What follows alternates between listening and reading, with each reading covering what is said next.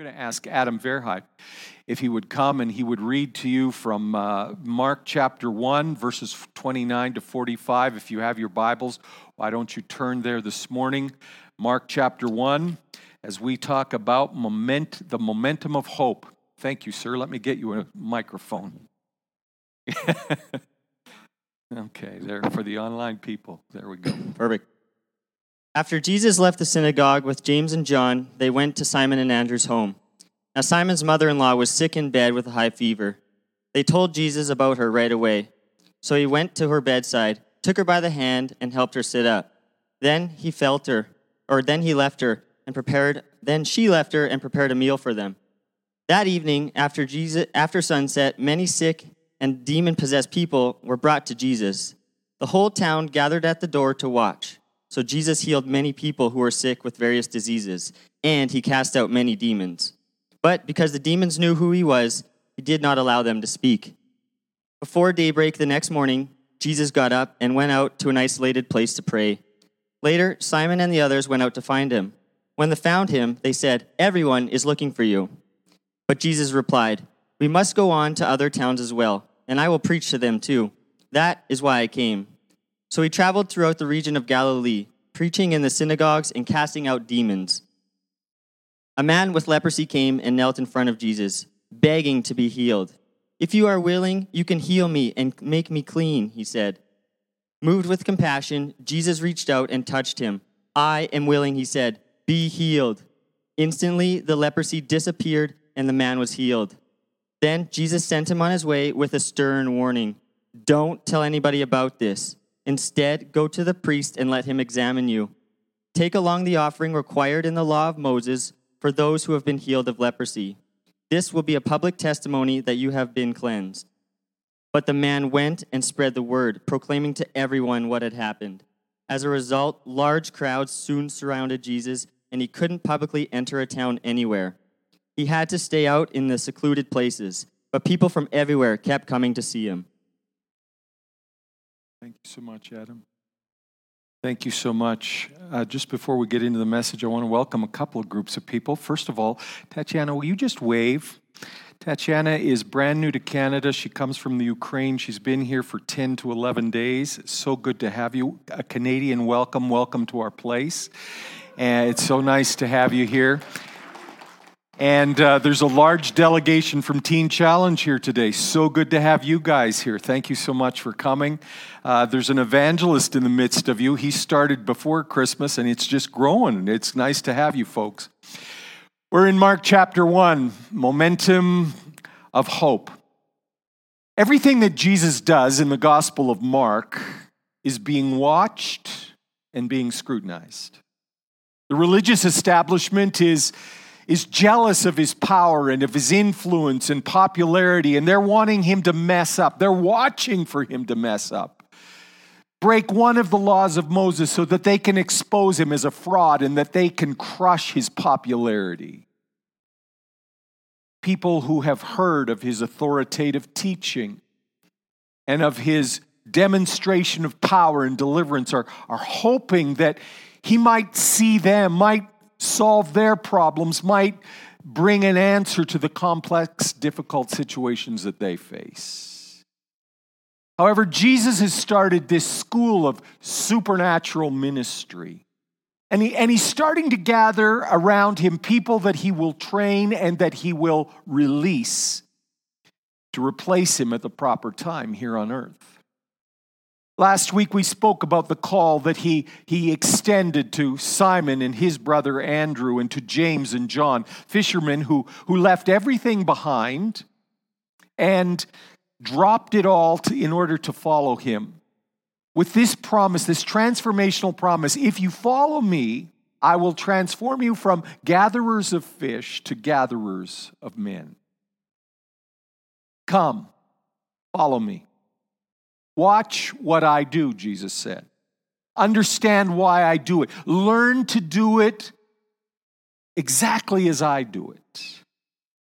And so every time he speaks, each and every time he acts, it's a lesson to the students who will carry on the work of the kingdom after he has left. How he speaks, the way that he thinks, the things that he does in public, the practices that he has in private. Come, follow me. Do as I do. That insight and those lessons are not just for fishermen long ago. These are for you and for me. He's teaching us how to live, how to react, how to carry out the good news of the gospel. Last week we were at the temple and at the synagogue, and immediately after leaving the synagogue in this small town of Capernaum, where he brought freedom to this demon-possessed man, Jesus goes with the men back to Simon's house for a meal. For a meal and to sit down around the table and to talk about what "come follow me" really entails. This house of Simon's would become something of a headquarters for Jesus when he's in that area. And they arrive at Simon's house, and it's discovered that there's a problem in the house. Not a big problem, but a problem. Simon's mother-in-law is ill. She's confined to bed with a high fever, and they've not been able to bring the fever down back to normal. But it's just a fever. It's not leprosy. It's not a permanent disability. It's not a life-threatening disease. It's a simple fever. We've all had them. And it will most likely break sooner or later. It's not a normal situation in the home, but it's not a crisis either. And so Jesus goes to the woman's bedside, and he doesn't say a word. He simply takes her by the hand, and he helps her sit up. And there's no powerful declaration of faith. There's no anointing oil. There's no forgiveness of sins. Just the powerful, peaceful presence of Jesus. The presence of Jesus changes things, makes a difference everywhere that it's acknowledged and felt. And that was all that was needed. The woman instantly experiences normal temperatures. There's no lingering of weakness. There's no difficulty with balance. In fact, she gets up immediately and she starts to prepare a meal for her son-in-law and for his guests. I love what this tells us about the ministry and about Jesus.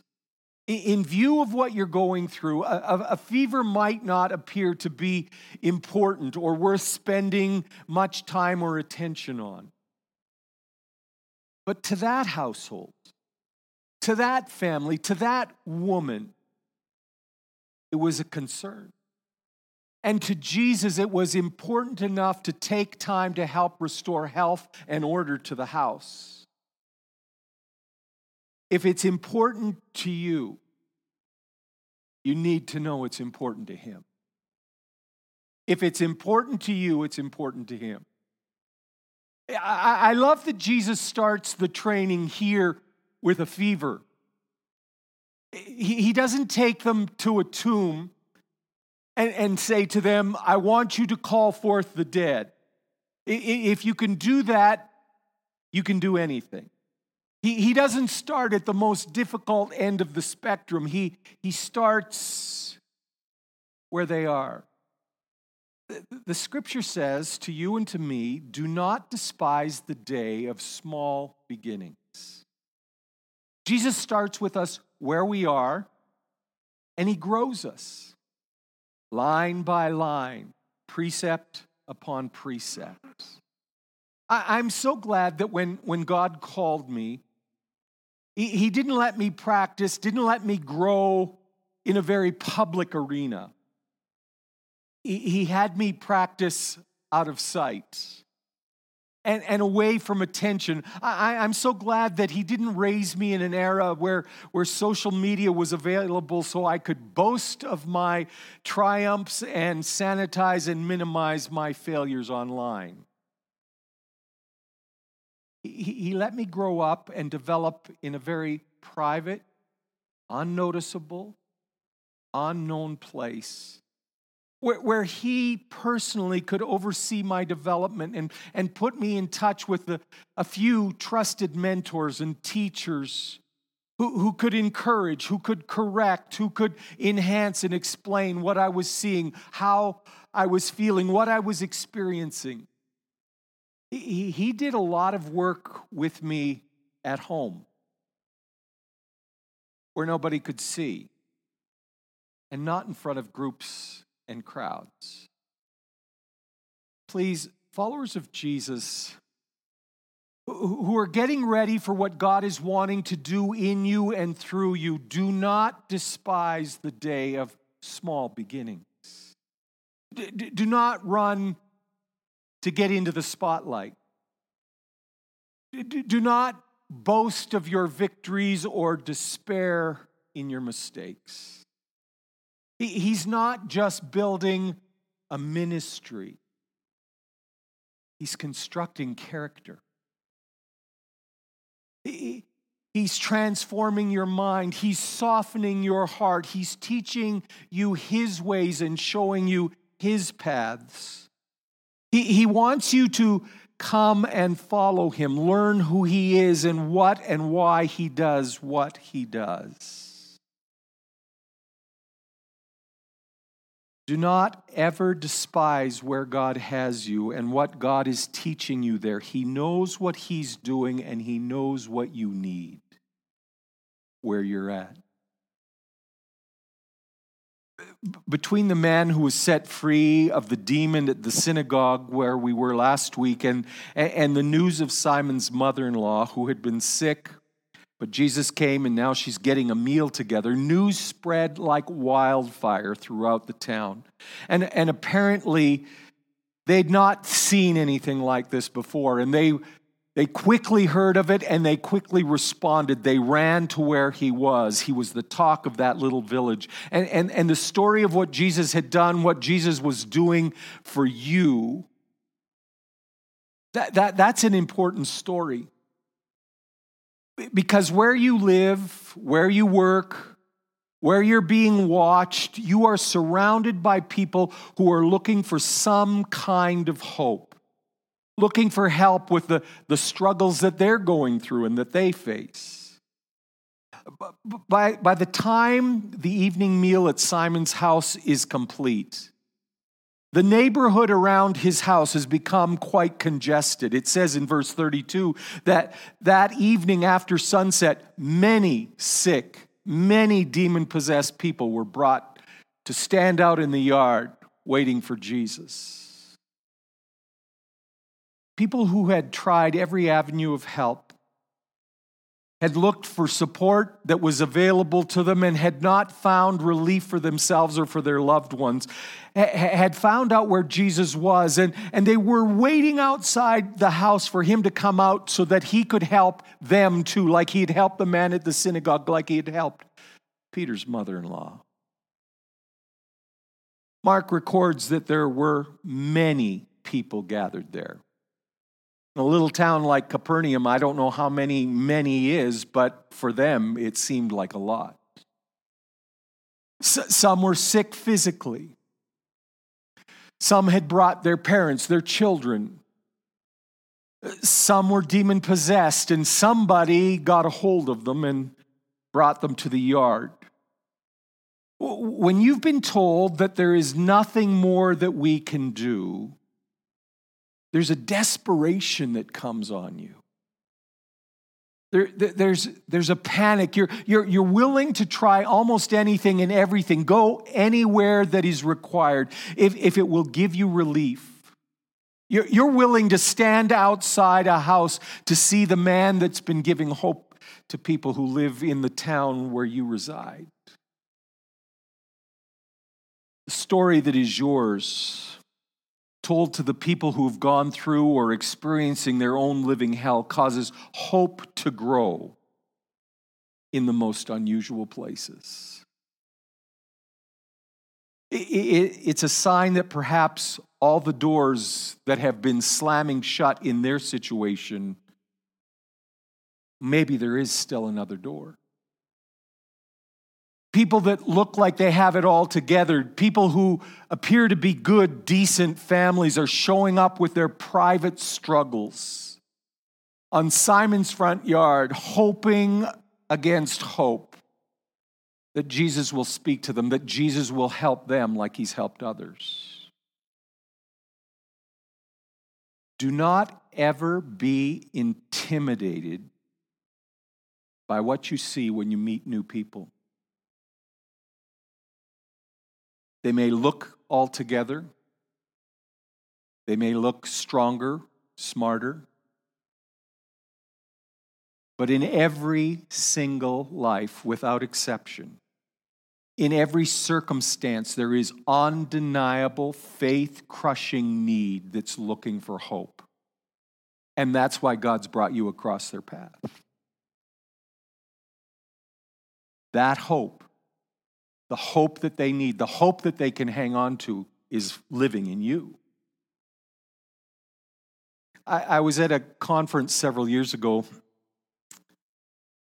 and the speaker, in the middle of his speaking, stopped and said he felt God prodding him to pray for couples that had been unable to conceive children, but desperately wanted to start a family. And he said that he felt that in this room that had about 3,000 plus people, he felt very certain that there were 35 couples in the room that needed to be prayed for.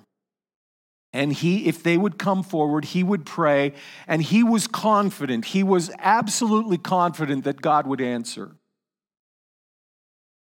And so he had us all stand, and I was standing in a good spot. I could see the aisles on both sides of the building. And what followed was burned into my brain as perhaps one of the most poignant pictures of people looking for hope. There were men who were racing down the aisle, pulling on their wives towards the aisle. Wives that were afraid to believe because they couldn't stand one more disappointment piled on the mountains of disappointment that they'd already had to work themselves through. There were women who were pulling their husbands that were unsure that they would help a woman, that they knew how to help the woman in their life that wanted to be a mother more than anything else in the world. How would he help her cope if this hope was dashed as well? And then there were couples who just heard those words and felt like it was a confirmation that God was speaking now to them, and they couldn't wait to experience the fullness of the promises that were being offered. And so they ran towards the front. And before he prayed, the speaker started to just give them some instruction. And just before he prayed, the pastor of that church just came to the front and said, "Listen, I've been counting, and there are 70 people standing here, 35 couples. And if God knows that there are 35 couples, then I think we can believe him to answer this prayer. Let's believe," he said. I have no way of following it up, but when I get to heaven, I want to know how many kids came out of that prayer meeting. Hope is a magnet to those who are stuck in hopeless situations. The hope that's in you is a magnet. It's a beacon of light. The narrative of Mark says that the whole town gathered at the door to watch. And so Jesus healed many people who were sick with various diseases, and he cast out many demons. But because the demons knew who he was, he did not allow them to speak. Jesus did that healing, did that deliverance work because it was part of his mission. The Son of God came to destroy the works of the devil, John says. And that same work would become the work of those who were watching, those who had been called, "Come follow me." It would become their work because they believed. And that is the work that you and I are called to do. Mark is so careful to give a balanced report, an account of the life of Jesus. He not only tells about the crowds and the miracles and the signs, but he reveals the secrets of Jesus' strength and his spiritual health. Verse 35 says, before daybreak the next morning, Jesus got up and he went out to an isolated place to pray. Come, follow me. Do as I do. Learn the secrets of spiritual health. Learn the secrets of the kingdom by watching me and doing as I do. Before the day began, before the crowd started to gather and put demand on his time and on his energy, Jesus gets up and he goes to a place where he and the Father could talk together.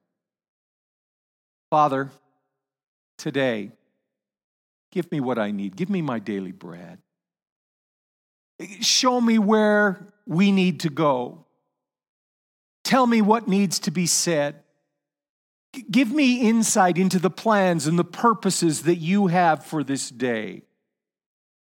Psalm 119 or Psalm 139 says, Father God, you saw me before I was born. You put purpose in every day of my life. Every day is recorded in your book. Every moment was laid out before a single day had passed. He had put purpose in every day. Father, what is your purpose for today? And Jesus understood that there was a divine plan, and each morning he searched and asked God, what is your plan? How do I fulfill your purpose today? Not my will, but your will in this day. I need it to be accomplished and fulfilled through me. In John chapter 17, just moments before Jesus' arrest, Jesus is praying to the Father again, and he says, I've completed everything that you've asked me to do. I have said everything that you have given to me to say. He was able to say that for one reason and one reason alone, and that was because early, before daybreak, every day, Jesus went to an isolated place to pray and say, what is your will for today? There are no shortcuts. There are no free passes. If we want to be who Jesus wants us to be, to do the things that we were designed and commissioned to do, and to see the will of God done on earth here as it is in heaven, then we need to follow Jesus to the place of prayer. We need to hear the voice of God telling us, this is the path that I have ordered for you today. Walk in it, carefully follow it. Prayer is an essential. It's an essential thing. The power and the purpose of that prayer is found in the panic that's displayed in Simon. Jesus had snuck out before the rest of them were up, and so when they arose, the followers are all up and out of bed, and they start looking for Jesus, and he's gone missing. And the demands of the day are starting to line up in front of Simon's house. And verse 36 says, later Simon and the others went out to find him, and when they found him, they said, everyone is looking for you. What are you doing out here? We need you back there.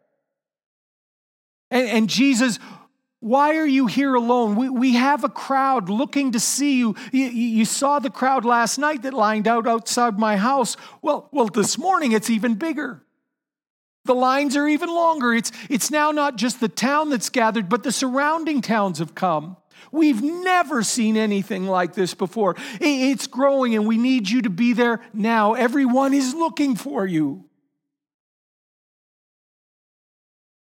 One of the most dangerous and destructive attitudes that we can operate under is the lie that says that we are so rich in personality and ability that we can walk into a crowd, walk into need every day on our own and do what we do, and that we will always get a good, healthy outcome. That we can do it all on our own without the connection, without the empowerment of all that comes out of our connection with the Father. Paul said to the Romans, the very ones who have commissioned him to write this gospel, he says, I know that nothing good lives in me. That is my sinful nature. I want to do what is right, but I can't. I want to do what is good, but I don't. I don't want to do what is wrong, but I do it anyway. In me, there's nothing good. If anything good comes out of me, he says, it's because God has filled me up.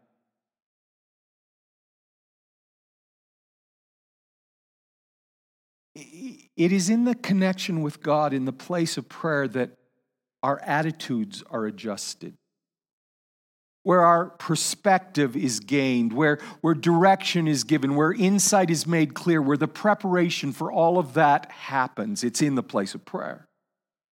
If we miss that encounter, if we don't take time to pray, if we don't take time to be in the Word, we can easily cave to the pressure and popularity that comes when we're told that everyone is looking for you.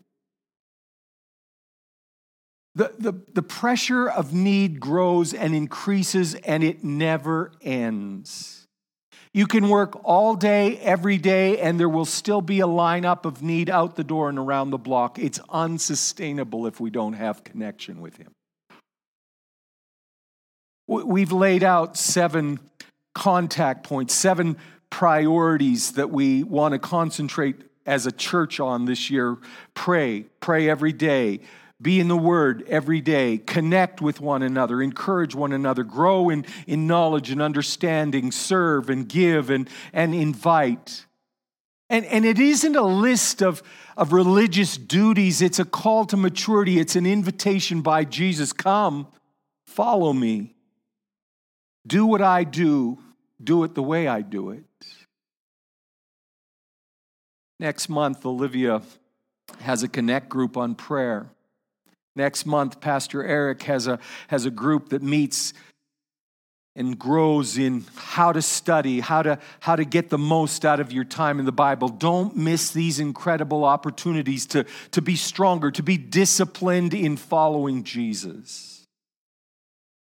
When told that everyone in Capernaum is looking for you, Jesus has an answer. He's not pulled by the crowd. He's focused on what the Father has told him that day. And Jesus knows the answer. Jesus knows that what his marching orders are for that day. He has heard them in the isolated place of prayer, and God spoke specifically to him. And he turns to his men and he says, our time here in this town right now is over. Jesus replied, we must go to other towns as well, and I will preach to them too. That is why I came. Simon, I know that you love your town. I know that you love Capernaum and that you're a great cheerleader for that city, but we're not called to start and tend a fire here in your town. The Father has purposed to set the entire nation ablaze. We will not be distracted from the purposes of God. We will obey what He asks us. Prayer is an essential to knowing that.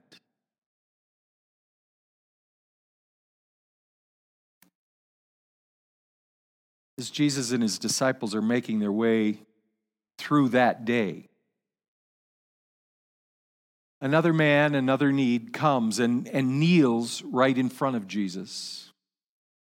There was nothing in that time that was more devastating than a diagnosis of leprosy. It wasn't just a physical malady and difficulty. It was so impacting every part of your life. You were forced to leave work. You were forced to leave family. You were forced to live out in isolation so that your disease wouldn't spread. It was just devastating, not only physically, but to your mind, your emotions, your spirit. And so with great faith, this leper breaks all the rules and comes and kneels in front of Jesus and declares with certainty, if you are willing, I am certain that you can heal me and make me clean if you want to. There's no doubt in my mind that you have the ability. You are my last and only hope. There is nowhere else to go. I understand that you don't have to answer my request, but I know that you're able to take this disease away from me.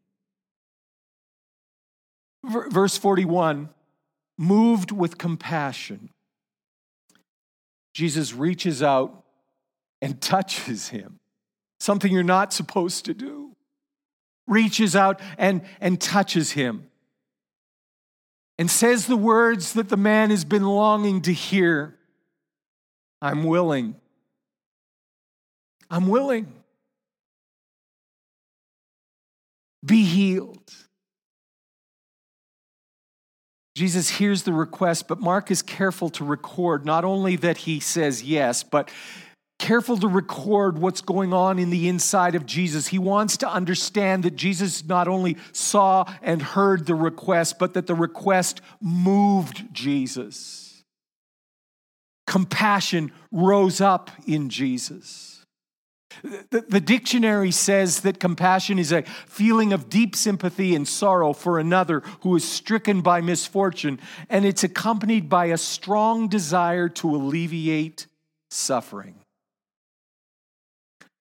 Jesus saw the man's story and he was moved. He was sympathetic, he was empathetic, and he was moved by a strong desire to lift off the suffering. Jesus is about a year into his ministry here, and he's constantly faced with need. Yesterday, they were lined up outside of Simon's house after the evening meal. This morning, before we've even had breakfast, everyone is looking for you. The momentum is growing. There are crowds, and the demands of need are exponentially growing. All of that can become very old, very tiring, very quickly. Jesus didn't see the leprosy. He didn't see a number. This is needy person number 236 this week. He saw a man. He understood the man's story. A man who'd lost everything, and there arose in Jesus this deep sympathy and sorrow accompanied by a strong desire to alleviate suffering. Compassion. I want to tell you a story that I'm not proud of, but I hope that it illustrates for you what happens when we don't have compassion. A number of months ago, Debbie and I think Catherine might have been with us as well. We'd been at work, we'd been downtown, and the day had been long, it had been demanding, and we were tired, and we were about to head home. But I needed to come back to the office and pick something up so that I had it at home. And we pulled into the parking lot, and a precariously housed gentleman had built a shelter using 2 shopping carts, some tarp, some cardboard, and goodness knows what else was there. And he'd set up camp for the night, right in front of the front doors. I needed to get in. Because of where we're located, that's not an unusual thing to happen. But that night, I must have been overtired and under-equipped with compassion. Most often, I'm easy to chat kindly and helpfully, but that night, there was no compassion. I was in my car and I just honked the horn. A lot.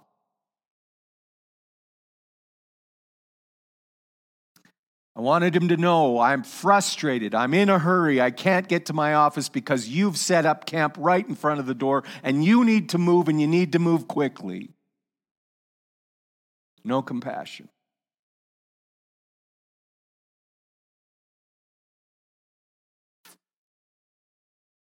I didn't see his story. I didn't care about his plight. I was only aware of what I wanted and how I wanted it to unfold and how I wanted it to unfold quickly. And Jesus has been working on my story and has been working on my ability to be compassionate ever since. And Jesus will say in Mark, I didn't come to be served, to have people jump up and run after me and run after what I want. I came to serve. I came to give my life a ransom for many. I came compassionately to alleviate suffering. It's easy to have the pressure of people and the needs of people turn your heart sour and make you apathetic or harden your hearts.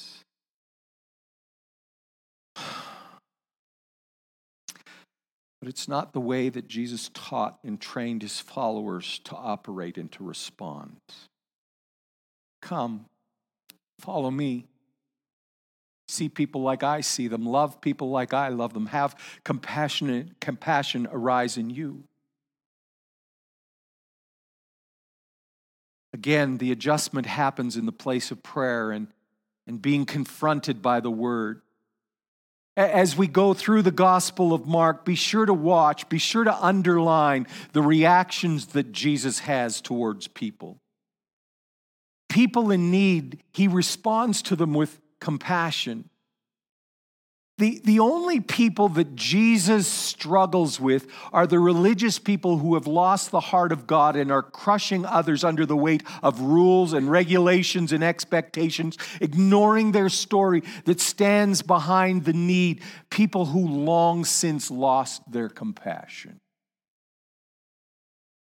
Come, follow me. Learn to see, learn to respond, learn to react like I do with compassion, Jesus says. And so Jesus says to the man, I'm willing to heal you, be healed. And the word that I told you to watch for last week is here again, instantly, sometimes referred to as at once or immediately, but instantly the leprosy disappears from the man's skin. No delay, the skin that was destroyed and rotting in one moment, in that next moment is repaired and new, and you couldn't even believe that it's the same person instantly. Instantly. There was a very well spelled out protocol in the Old Testament. When you had leprosy, there was an expectation that God could, whether he would or not was left to question, but if he did, there was a protocol that you went to the priest and you allowed the priest to examine you carefully, and you had to present a specific offering at the temple, and then he would be placed back into his home and his family. And Jesus said to him, make sure that you follow the laws of Moses, that you speak to no one, that you let the priest see what has happened, and let those protocols in place make your testimony known. But don't speak to anybody. How hard is it for you to keep a happy secret?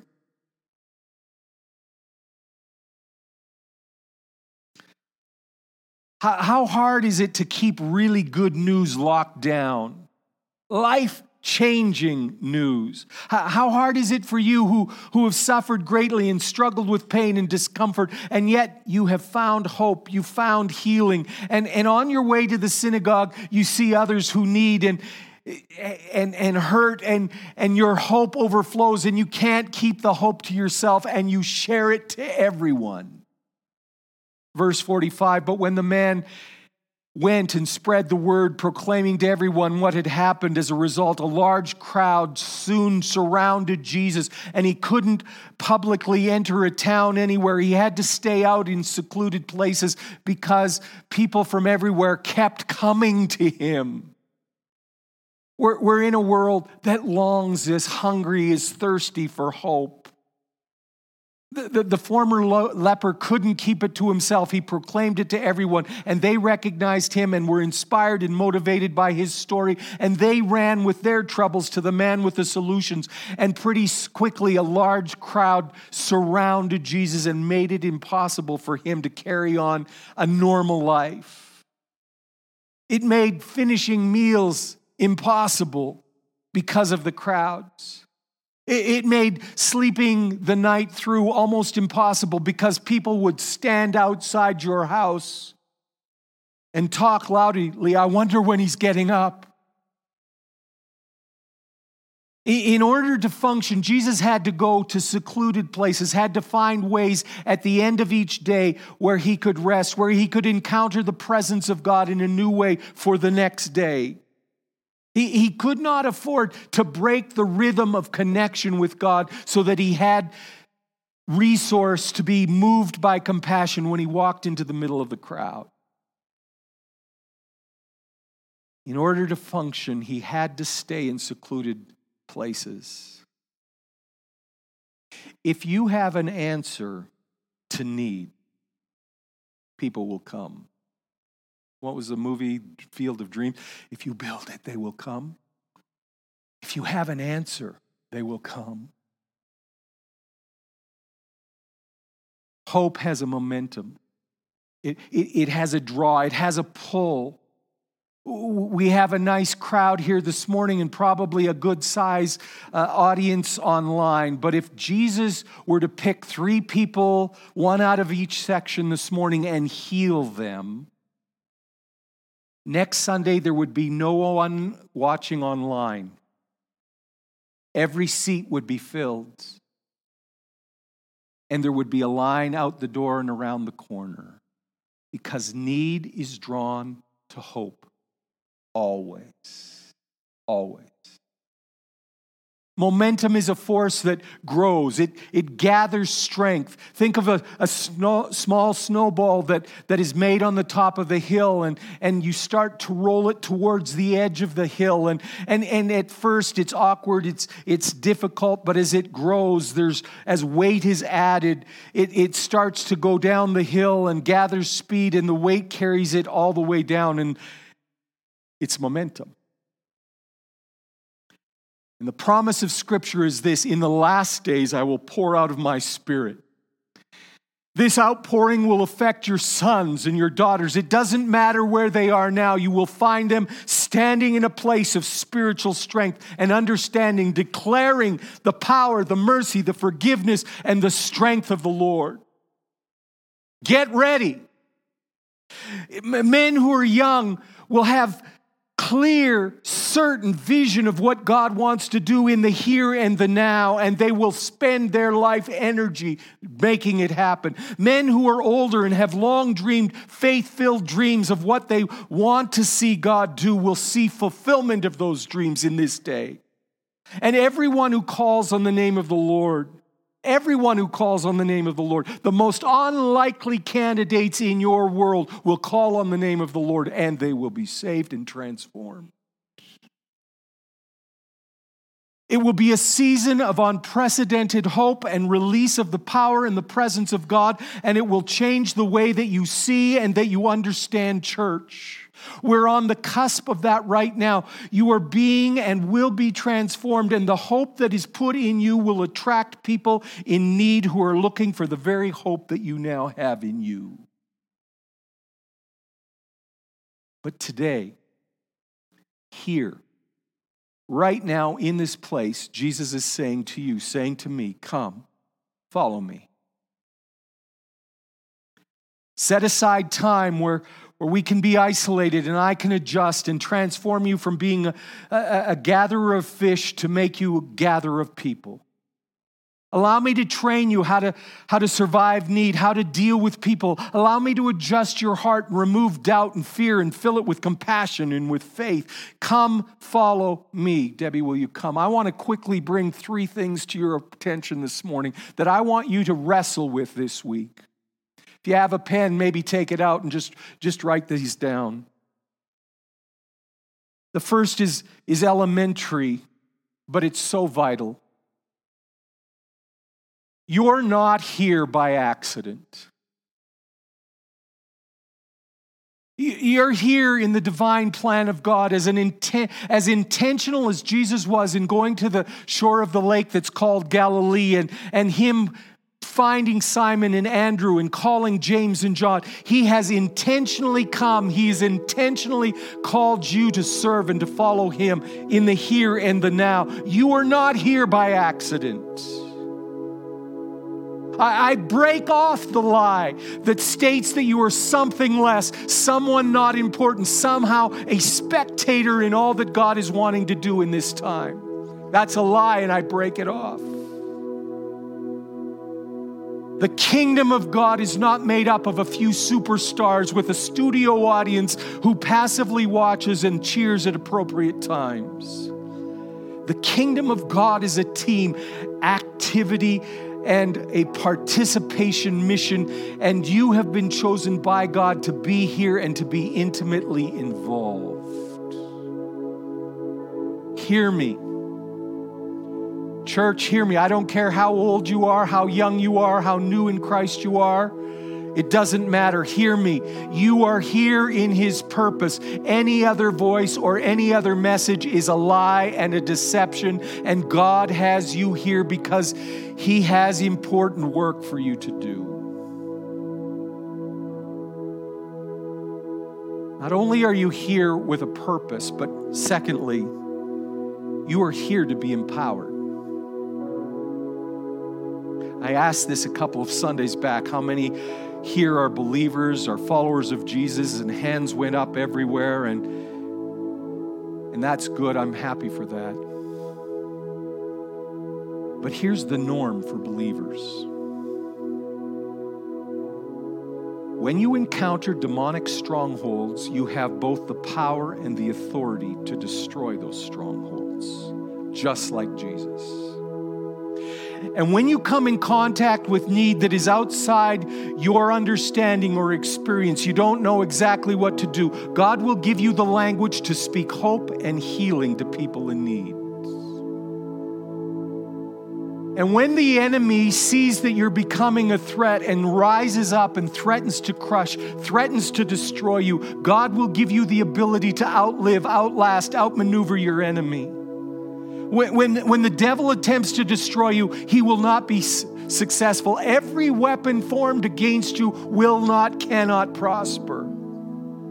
When you encounter sickness of any kind and every type, you are asked, are you willing to help me? The heart in you that has been touched and transformed by God Himself, the heart that is filled with compassion will respond, be healed. And you will see the sick recover. That should have got a bigger amen, but that's okay. That's the kingdom norm, and the only requirement is that we have been transformed in His presence and that we believe in who He is and believe that He has called us to do His work. This is the kingdom norm. Here's something that I have started to do recently. I've been memorizing this scripture, and as I prepare for what God has for us as a church in the very near future, I've been preparing my heart, my mind. I've been adjusting my attitudes and making room for this. But I start to prophesy over my life what Jesus prophesied in a synagogue over His life. The Spirit of the living Lord is upon me. For He has anointed me to bring good news to the poor. He has sent me to proclaim that captives will be released, that the blind will see, that the oppressed will be set free, and that the time of the Lord's favor has come. It's now. It's now. It's now. Get that into your spiritual muscle memory. Get that into your daily expectation. Allow it to build you strong so that you can believe. And believing you can act. And finally, the secrets of Jesus are plain here in the first chapter. His strength, his ability, His authority came out of knowing God. Emerged out of finding a place where He could encounter God before the day began and before the needs in the crowd pushed God to the back of His agenda. It's a kingdom principle. If you're faithful in the small, seemingly insignificant things, then God will release you and increase your responsibility and your ability beyond anything that you thought was possible. In this, the first week of February, if you haven't joined us in the 7 areas of growth and maturity, it's not too late. We've been going at it since September, but you can jump in now. Why don't you crack open the Bible every day this week? If you don't know where to start, why don't you start where we are right now? Start in Mark. Read until something touches your heart. Tuesday's a day of prayer and fasting. Tomorrow, the prayer focus on moving forward will be sent out to all of you through email. If we don't have your email and you want that, will you write it out and hand it to this lady in the front row? We'll make sure you get it. But why don't you join us? Why not say, this is the month that I join my church in praying?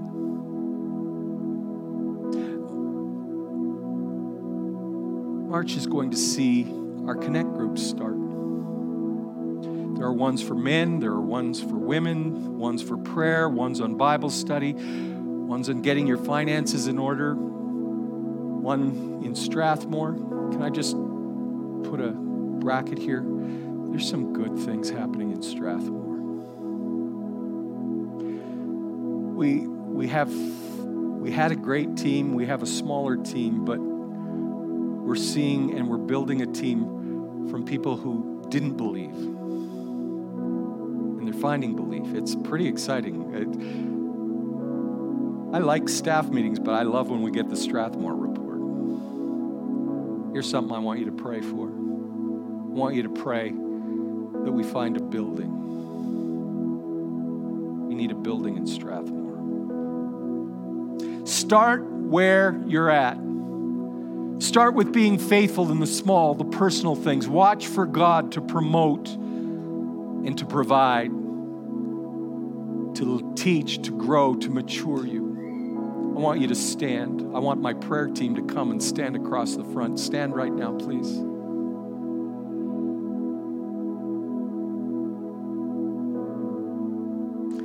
I'm pretty excited about what God's doing. Oh man, how did I get here already? I'm pretty excited about what God's doing in our church, what He's doing in us and through us and to us. And so I'm going to need you, Davey, to come.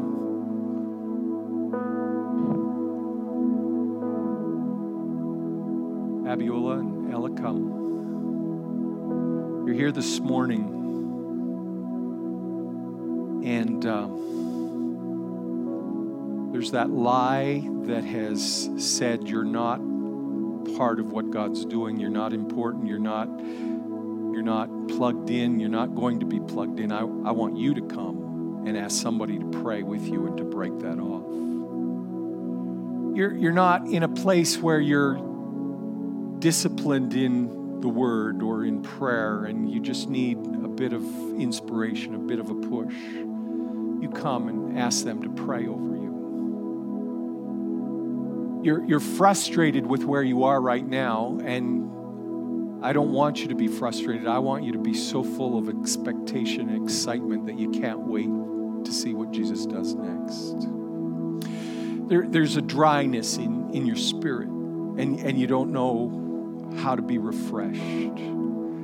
God seems far away. I want you to come and just have someone agree with you in prayer that walls will be knocked down, doors will be opened, the presence of God comes rushing in.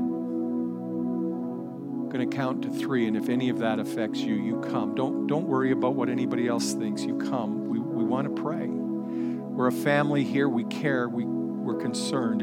It matters to us where you're at, what's going on. 1, 2, 3. Come. Don't wait. Just come.